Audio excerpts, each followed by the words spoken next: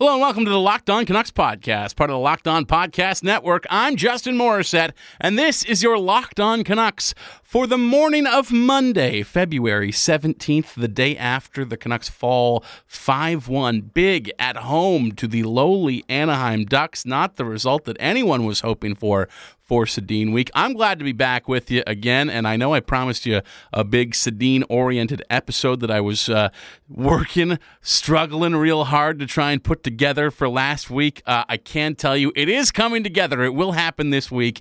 A former teammate of the Twins joining me on the show on Locked On Canucks later on in the week, so look forward to that in the next couple days here. But in the meantime, I was joining JD Hernandez of Locked On Ducks for a big Locked On crossover episode after yesterday's afternoon game against Anaheim. Look, there's plenty of Canucks news to break down from over the weekend as well that I did not get to touch on by not doing an episode since Thursday morning. Most of it centers on Michael Ferland and what the Canucks might now do at the trade deadline as a result of what he is going through. Lots to talk about. We'll get to it with a more Canucks-centric episode in the next couple days here, if not tomorrow, honestly. But in the meantime, I always enjoy chatting with JD Hernandez of Locked On Ducks. We got the Anaheim perspective from his end, the Canucks perspective from my end after a week where both teams had some extreme emotions for one reason or another. Without further ado, let's get right to it. Here's today's Locked On crossover episode with JD Hernandez of Locked On Ducks. And now joining me from Locked On Canucks and Sportsnet 650, right? Correct. Yeah, it is Justin Morissette. Justin, how are you doing tonight? Good, man, JD. Glad to be back chatting with you again after a week of two emotional extremes, but wildly different extremes, I feel like, for both of our teams this week. Of course, up in Vancouver, this has been Sedin Week. You guys came into town for the Sedin Week finale. It was Legacy Night, honoring their commitments in the community, everything that they've done for children's hospitals over the years, all of the lives that they have changed through their dedication to charity work here in Vancouver. And I guess the Canucks were feeling a little bit charitable as well because they gave the game away to Anaheim in this one. They certainly did. Let's talk about the game first for a split second, because the Ducks do a good job defensively against certain teams, and they've done so against Vancouver on multiple occasions this year. I can harken back to the Dia de los Muertos game in early November, where the Ducks won in overtime against the Vancouver Canucks. And then tonight, 5-1. I didn't see that coming, did you? Not at all, but if they were, charitable tonight for Legacy Night, then I guess they were playing dead on Day of the Dead back in October or November or whenever that was as well. So Canucks been fitting the themes with their performances in these Anaheim games so far this year. But JD, you and I were talking about this before we started recording, because I don't tend to think of Anaheim as a team that plays, a structured defensive game when you look at who they have on the back end. You guys are missing Erik Gudbranson at the moment. He missed Sunday's game with an injury, and that is something of a blow, apparently, to this Anaheim defense, which might be hard to believe for Vancouver fans who watched Gudbranson play up here. A guy like Michael Del Zotto has been a regular in the Anaheim lineup. He was scratched on Sunday as well. But when I think of a team that has those two guys as part of its defensive core, one is a regular, one is an extra, I don't think smothering style defensively necessarily, but this is a team for whom John Gibson is your best player on a night in and night out basis. And I would assume that the coach's game plan kind of goes in accordance with that. When your best player is your goalie, you try to make life as easy for him as possible. And Vancouver has honestly struggled all year long against teams that play a structured defense, whether that is, they had some trouble in the early going against the Edmonton Oilers, who were playing a much more conservative style under Dave Tippett. They've certainly struggled against the Dallas Stars so far this year. Yep. The only defensive team they really seem to get up for, and I've talked about this multiple times on Locked On Canucks over the course of this season, is the St. Louis Blues, and that is, of course, a team that has the added benefit of being the defending Stanley Cup champs, which when you're the champs, yes, you won the championship last year, congratulations. There is no benefit carrying into the next season because you're the best team in the league, because you've got that trophy title next to your name from the previous year. Everybody brings their A game and wants to beat you as best as they can. Outside of the Blues, Vancouver does not tend to have the ability to battle through when defensive teams put together a rather smothering structure against them. And I don't think of Anaheim as being a team like that. I mean, no offense to you, JD, no offense to your listeners, no offense to the fine people of Anaheim. I tend to think of the Ducks as being one of the lesser lights of the NHL, one of the worst teams in the league this year. And yet it makes no sense to me that Vancouver would have such trouble against them this year. It's not like the Canucks are world beaters by any means, but they are a playoff team, and Anaheim is one of the teams that they should be kind of putting behind them to create some separation at the top of the Pacific Division. They simply can't do it. Is Anaheim better defensively than I think they are in my mind? I will say yes to that, because their top pairings on defense are among the more elite defensive pairings. When you think about who they still have, they have Hampus Lindholm, who is still a premier defenseman. You have Josh Manson, who, for better or worse, is a great defenseman, despite what some fans may think of him tonight. Josh Manson, of course, only got a double minor at the end of the second period, which was bizarre because Josh Manson could have gotten more minutes on that third man in. Yeah, he was the third man in there, attacking Tyler Myers, and granted, the guy that Myers wanted to go with didn't want to fight him. I think it was Silverberg, possibly. It was Silverberg. So what happened was Max Jones initially got Pettersson with a clean shoulder-to-shoulder hit. You know, I guess the Canucks thought it was a harder hit than normal. We're a little testy right here. You got to understand, JD, we are coming off of an event a couple weeks ago now where Matt Grzelcyk of the Bruins just rocked Pettersson with a late hit, took him out of the next game against the Minnesota Wild, and ever since that hit, ever since Petey missed that game, Vancouver, who as a team up to that point only had like 2, I believe, fighting majors on the entire season up to that point, has been fighting consistently ever since that game, especially when anyone so much as looks at Elias Pettersson the wrong way. So you are perhaps catching this Vancouver team at a very sensitive time as far as teams taking physical liberties with Elias Pettersson. And you say that, and guess who is the most penalized team? And guess which NHL team has the most fighting majors right now? Would that be the truculent Anaheim Ducks? Oh, that would be correct. And those points do not go towards Hockey Jeopardy next time. But yeah, it is the Anaheim Ducks, who have 20-something fighting majors.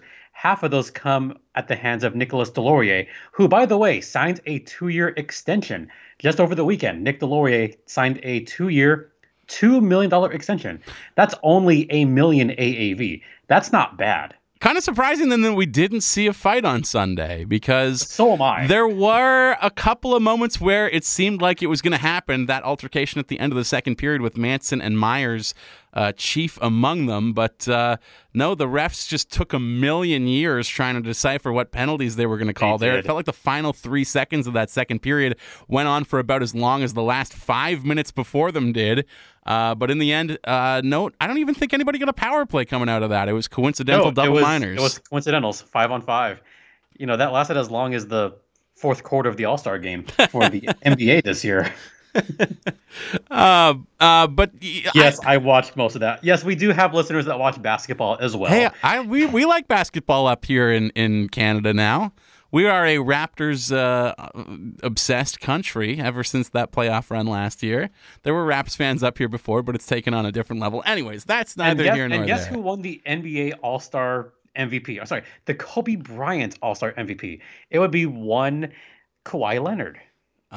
We don't talk about Kawhi north of the border anymore. Actually, I'm gonna ask you to edit that part out.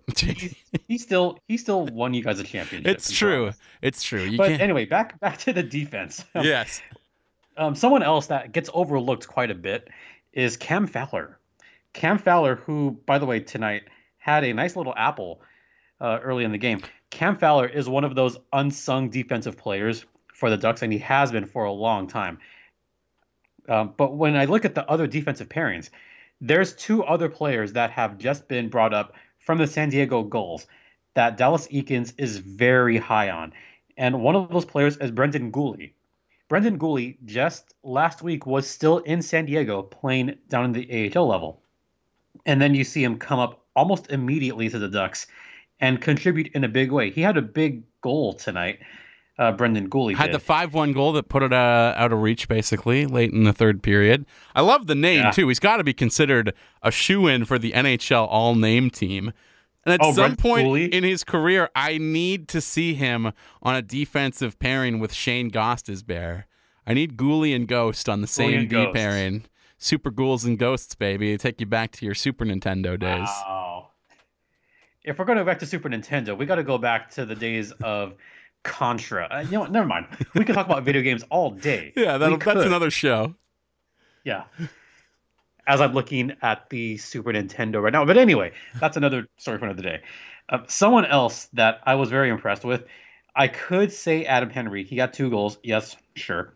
But Ducks fans are always happy when I mention the hashtag Elite1C, Derek Grant, who had 2 points tonight, a goal and an assist. And he would have been fired up because he was playing in front of his hometown crowd. I believe he's a product of Abbotsford. He's a BC boy somewhere in the Lower Mainland. If not Abbotsford, I'm mistaken, and my apologies to the Grant family. But I know that his goal on the night that made it 2-0 in the first period was against his hometown team, so he would have been extra fired up for this one. Oh, he was. That whole goal was really nice because Ryan Getzlaf had the puck behind the net. He was kind of fading, and trying to make a turnaround. And then all of a sudden, he flicks the puck back behind him, almost a no-look pass right to Derek Grant, who put it on really easily. I was actually really impressed with Getzlaf in this game.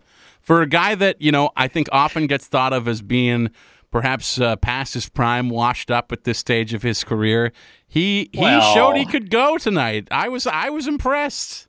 I wouldn't say washed up. Past his prime, sure, but washed up. Well, Ryan Getzlaf is still the leading scorer for the Anaheim Ducks right now. I mean, somebody's got to score. Somebody's got to score. Who else is it going to be? Derek Grant? I guess he did tonight. Hey, Derek Grant is the best hockey player in the world. What are you talking about? No, a solid night for the Ducks.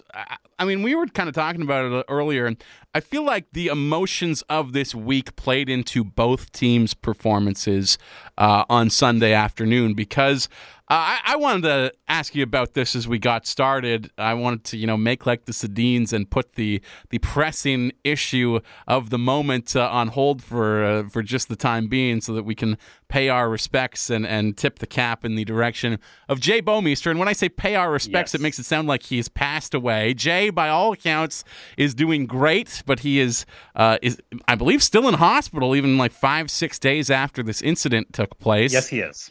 Yes. And you were at that game, JD. This took place in a contest between the Anaheim Ducks and the St. Louis Blues on Tuesday night. You were there in attendance at the Duck Pond, whatever that arena is called these days. And I've been still called the Ponda. I've been meaning to ask you what that was like because obviously a difficult thing to watch from the comfort of our own homes on television, a difficult thing to follow along with on Twitter as we're just breathlessly waiting on updates from, seemed like Darren Pang was the only guy who knew what was really going on after it all went down. But Jay Bouwmeester collapses on the bench in Anaheim on Tuesday night. You are in attendance in the stands at that game. What was the atmosphere like in the building? Okay, so it was pretty nice going up to the game. There was the whole, Ryan Miller getting thin mints before the game, playing rock, paper, scissors before the game, which doesn't go mentioned as much. But Ryan Miller was having a lot of fun before the game. And there was a plethora of families there. Once Jay Bouwmeester immediately collapsed, and right away several players called for a medic. This came up on the Ducks broadcast. I don't know about the Blues broadcast.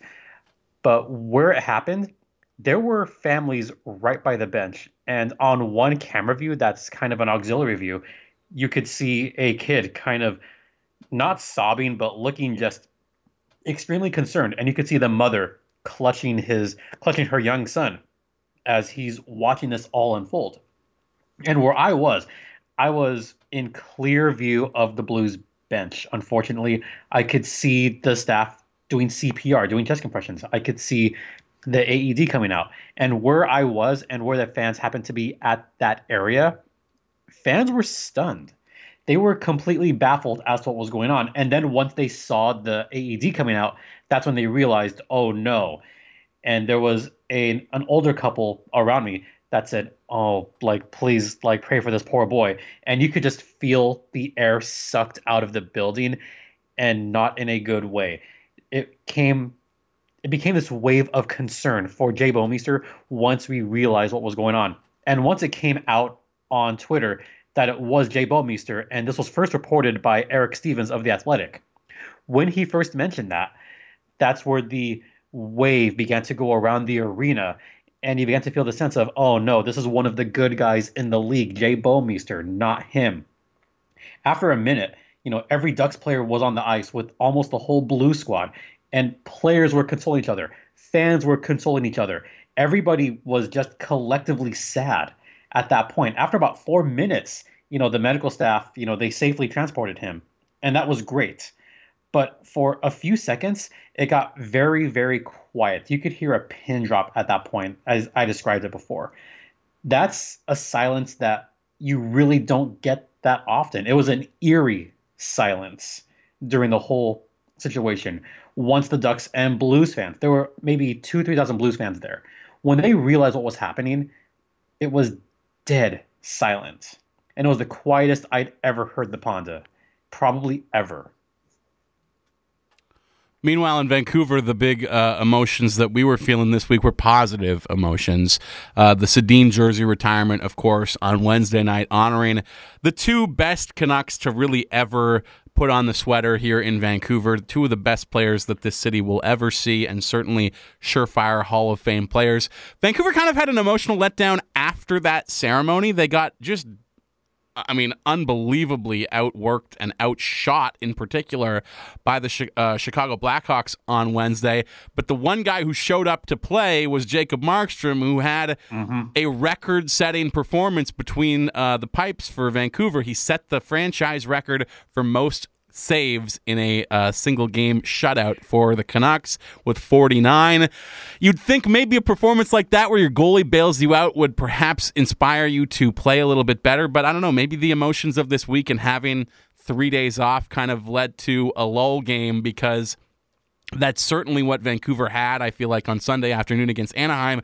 But for Anaheim, you already had that emotional letdown game on Thursday night, because yes, I alluded to the fact earlier that the Anaheim Ducks are a bad team this year, but they are not 6-0 at the hands of the Calgary Flames bad. I would imagine that Thursday's performance for Anaheim, after they had the day off on Wednesday, did not practice after the Jay Bouwmeester incident on Tuesday night, was probably one of their worst games of the season. And is it correct to assume that they were inspired for a bounce-back performance Sunday in Vancouver?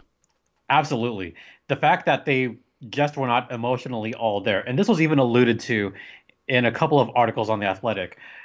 Thursday, the Ducks, their heads just were not in the game. They were not able to get out of the clouds. Once they were down 4-0 in the first period, and fans could see this, media could see this, everybody could see this, they just were not there on Thursday. Their minds were still thinking about Jay Bouwmeester.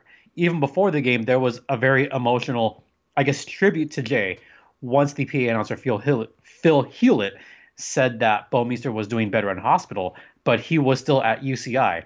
There's still that concern because it's the great unknown. We still don't know what's happening. That's why the game was postponed ultimately. We had Gary Bettman on the radio broadcast on Wednesday night during the intermission to talk about the Sedins and what Henrik and Daniel have meant to Vancouver over the years. He was on hand for the retirement ceremony to see their jerseys go up to the rafters. But the first thing that they talked about was what had gone down in Anaheim the night before. And Bettman talked about, yes, we knew that Jay was going to be okay. He was responsive. He had motion in his extremities. He was boarding the ambulance and was attentive and reacting to everything that everyone was saying to him. We knew that he was going to be okay.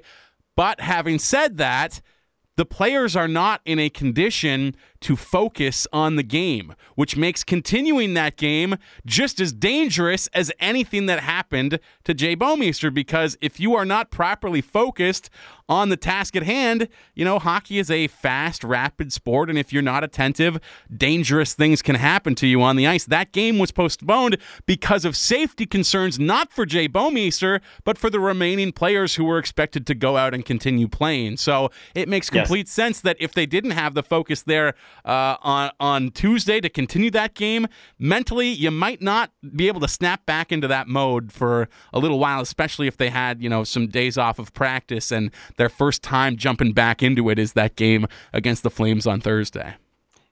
Yeah, and I feel like this was a bounce-back game for the Ducks because after they pretty much laid that egg, it was good that the Ducks had 2 days off.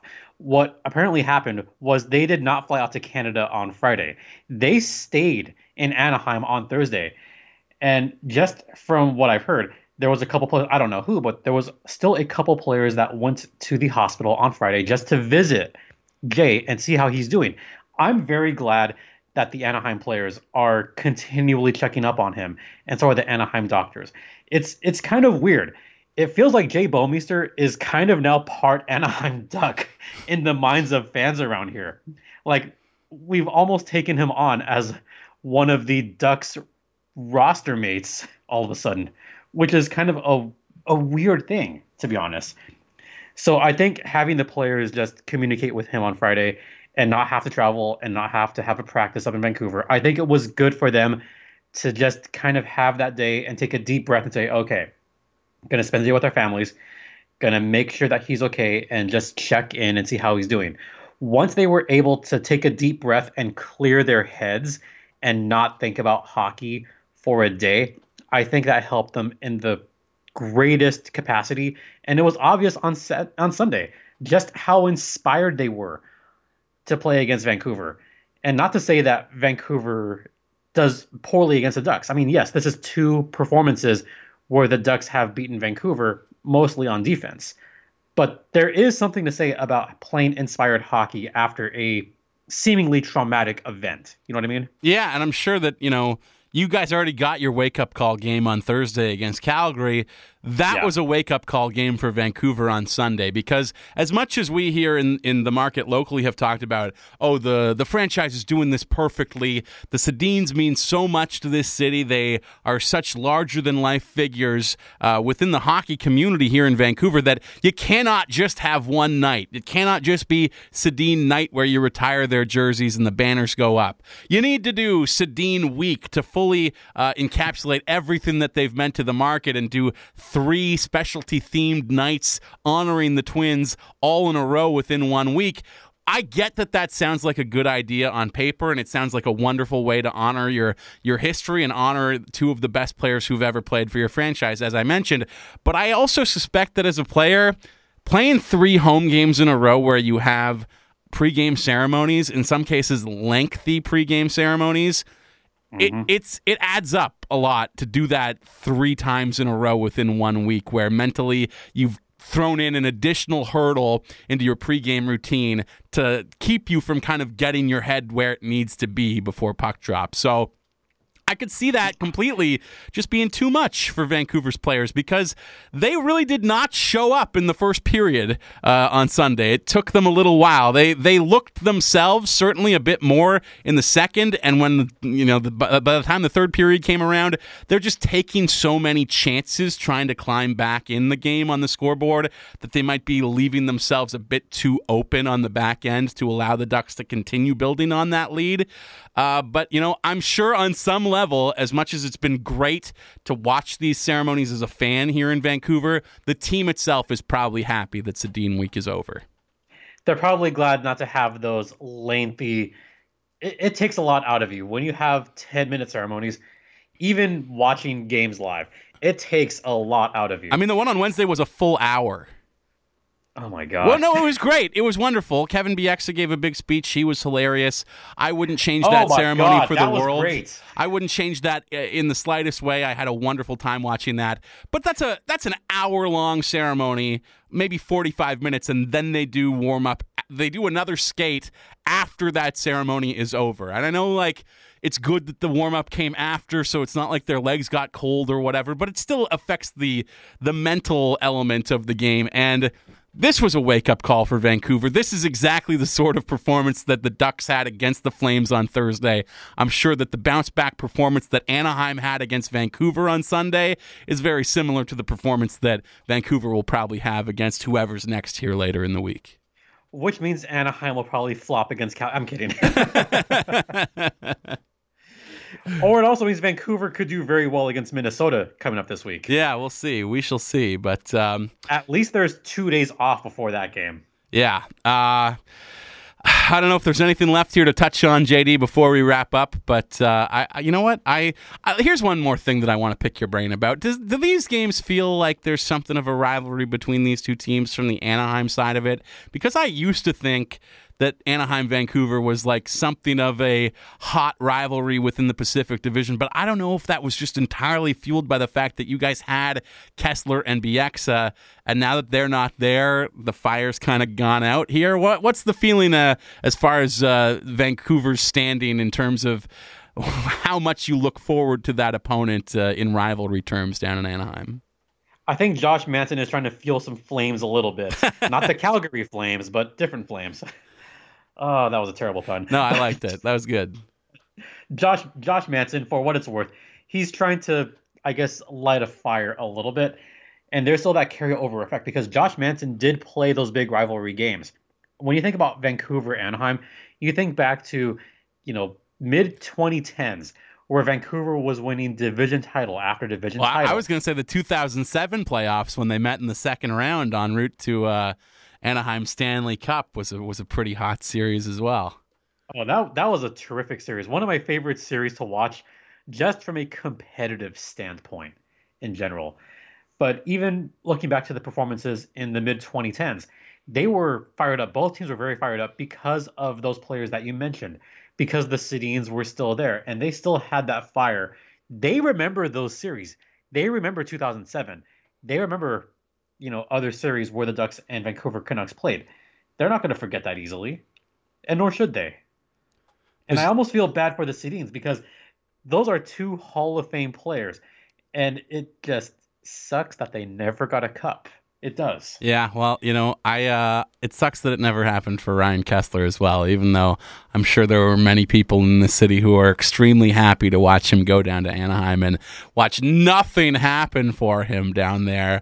We are still trying to patch things up and mend fences with him, or he's trying to anyways, as his Vancouver apology tour continues, and he tries to make amends for the way he left this city. But that was, like, when he was still an active player, and I know he's still technically an Anaheim Duck, but he doesn't play anymore.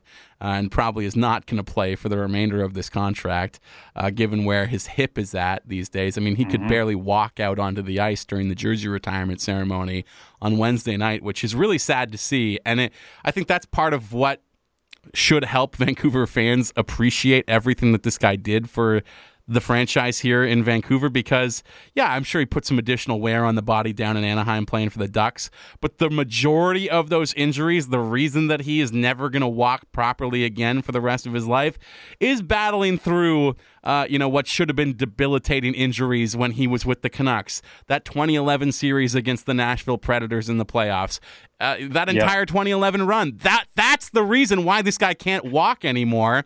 But those games did have a certain fire to them when he was still playing, because Vancouver wanted to prove that he'd fucked up by leaving, basically, that he made the wrong decision, that they were still a better team than the Anaheim Ducks, even if the standings didn't necessarily bear that out. I feel like now that he's gone, these are two teams that just kind of exist around each other. There was a little bit of heat, as you mentioned, from Josh Manson today, but on the whole, it's kind of too bad that I don't really feel it anymore with Anaheim, but I guess I don't really feel a rivalry with anyone anymore. You need to meet teams in the playoffs for the regular season samplings It's a shame they've only met once in the playoffs. Well, I was going to say the Canucks haven't met anyone in the playoffs in the last 5-6 years here. So, they don't really have that fire with a whole heck of a lot of teams at the moment. But we'll see. That's going to change pretty quick here. You mentioned 2011. Same thing with Anaheim in 2015. They had that deep run where they lost to the Blackhawks in the conference finals in 2015. And then you harken back to 2017, where the Ducks had another deep run, but lost to Nashville in 6. And it's been nothing but disappointment for the Ducks. I mean, yes, that many consecutive Game 7 losses at home. Yes, we've heard it all before. They lost Game 7 to Detroit. They lost Game 7 at home to the Kings in 2014. Lost in Game 7 at home to the Chicago Blackhawks. I get it. And, Kessler really did work his ass off during those seasons. And he tried his damnedest. And now because of not just 2011, but 2015, 2017, it all just, snowballed to where he's at now. Unfortunately, it looks like he can barely walk now. That's a shame. Yeah, well, he can't play obviously for the team anymore. But how is he received by the fans in Anaheim? What does Anaheim as a fan base tend to think of Ryan Kessler at this stage of his career? I mean, they still like him. They're hopeful that he'll come back, but it's looking like he's not going to be able to play anymore. He might just, unfortunately, not play the rest of his contract and could possibly retire.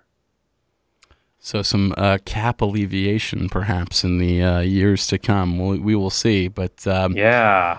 JD, we will leave it there for the day, I suppose. Always appreciate these conversations with you. Thanks for doing this, man. You're very welcome. We'll have to talk about video games at some point. Maybe during the off season, we'll talk about everything miscellaneous. We could talk Super Nintendo video games.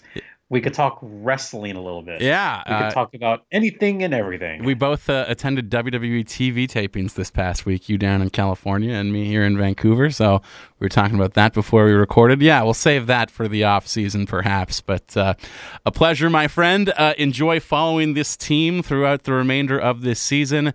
I know at this point, all you're thinking as we're in mid-February is that it will all be mercifully over soon. I mean, I'm kind of in tank mode.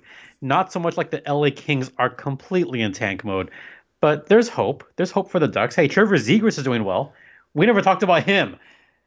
It's true. Okay, that's a conversation for another day. Trevor Zegras is the future of the Anaheim Ducks. If you saw the World Juniors, if you saw the Beanpot last weekend. I was a little choked when you guys took him right before Vancouver picked after you at the draft last year, so I'll be honest about that.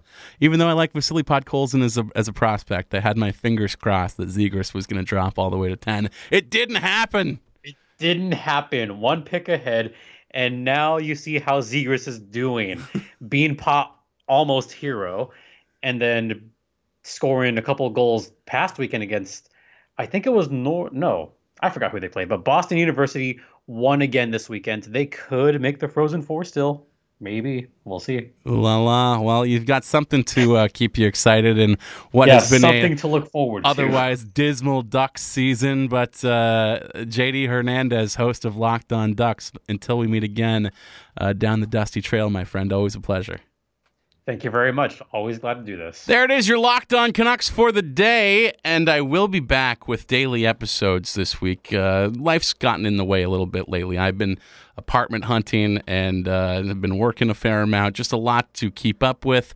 Well, just trying to do this show on a daily basis when I do not have my own apartment right now, when I do not have my own dedicated space to set up a studio and record on a daily basis. It's been a little difficult. That will all be resolving itself in the next, 10 days or so here. So please bear with me. I know it has not been as regular as you might like as far as podcast releases go, but I am almost on the other side of this thing finally, and I appreciate your patience as well. I got some real good shows this week as well to reward you for that patience. So look forward to them. And if you feel so inclined, you can head on over to the Apple Podcasts app and leave me a rating and review in the Apple Store. Always enjoy reading the kind words that people have to say about the show, and it gives us a little boost in the algorithms as well, as you can give back to me for doing this show as often as I do, as often as I can. I don't ask for much. All I ask for is a nice review, and I thank the people who have done that of late, because I keep hammering it again and again and again, and I do see more reviews popping up over there